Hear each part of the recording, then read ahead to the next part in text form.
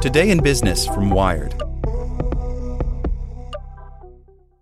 Hey guys, it is Ryan. I'm not sure if you know this about me, but I'm a bit of a fun fanatic when I can. I like to work, but I like fun too. It's a thing. And now the truth is out there. I can tell you about my favorite place to have fun. Chumba Casino. They have hundreds of social casino style games to choose from with new games released each week. You can play for free anytime, anywhere. And each day brings a new chance to collect daily bonuses. So join me in the fun. Sign up now at ChumbaCasino.com. No purchase necessary. VGW Group. Void where prohibited by law. See terms and conditions. 18+.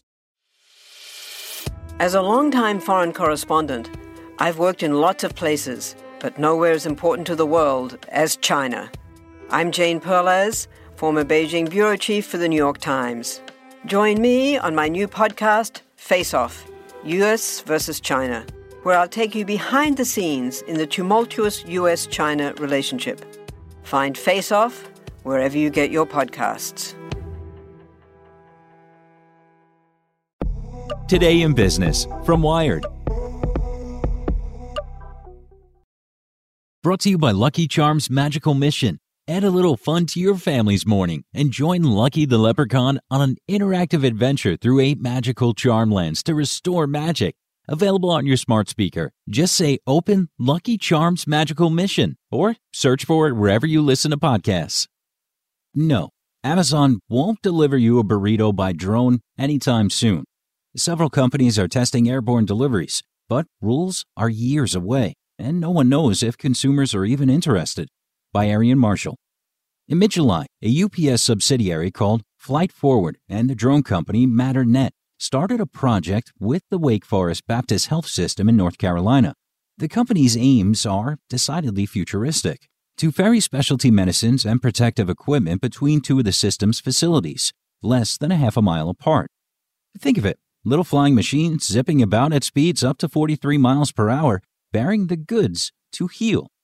At this point, though, the drone operations are a little, human. The quadcopters must be operated by specialized drone pilots who must pass a challenging aeronautical knowledge test to get their licenses, and they must be observed during every moment of their journey by appropriately named visual observers stationed along the route, who must view the drones without binoculars to ensure that the things won't crash into anything else in the sky. For cutting-edge tech, it's pretty low tech. Or as MatterNet CEO Andreas Raptopoulos puts it, with the tact of someone whose business model depends on still-in-development regulations, not scalable.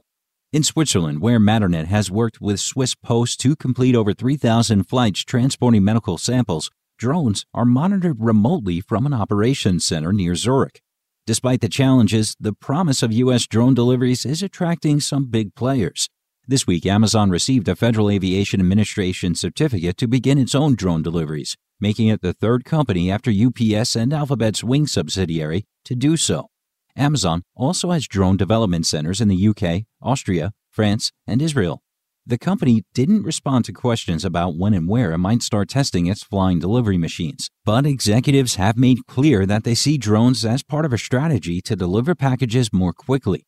The tech may have other benefits, too. Drones are battery-powered and don't spew emissions like a delivery van, nor do they clog up roads. Elsewhere in the country, UPS and MatterNet are operating in a Raleigh medical facility and in a retirement facility in Florida, where it delivers prescriptions. Wing delivers pastries, FedEx packages, first aid kits, and during the pandemic, library books to homes in a southwestern Virginia town. Wing also operates in Australia and Finland. Delivery startup Zipline, which has for 3 years transported blood and plasma transfusions and samples in Rwanda and Tanzania, now flies PPE in North Carolina. Despite all the experimentation and official paperwork, getting your next Prime order or burrito by drone is likely years off. There are 3 big reasons. The government needs to write rules. The companies need to find business models. And no one even knows if anyone wants their burritos by drone. Companies itching to expand delivery drone operations have a few big items on their FAA wish list. They'd like the government to set out rules for flying over people and at night. Right now, each flight is approved on a case-by-case basis. And they'd like a streamlined process for commercial operations. In theory, the FAA is set to roll out a final set of drone rules in 2024, but industry observers expect delays. Because of that drawn-out process, the FAA calls it crawl, walk, run. The drone delivery business today favors big companies like Amazon and Alphabet, which can invest in years of development, testing, and lobbying without generating any revenue.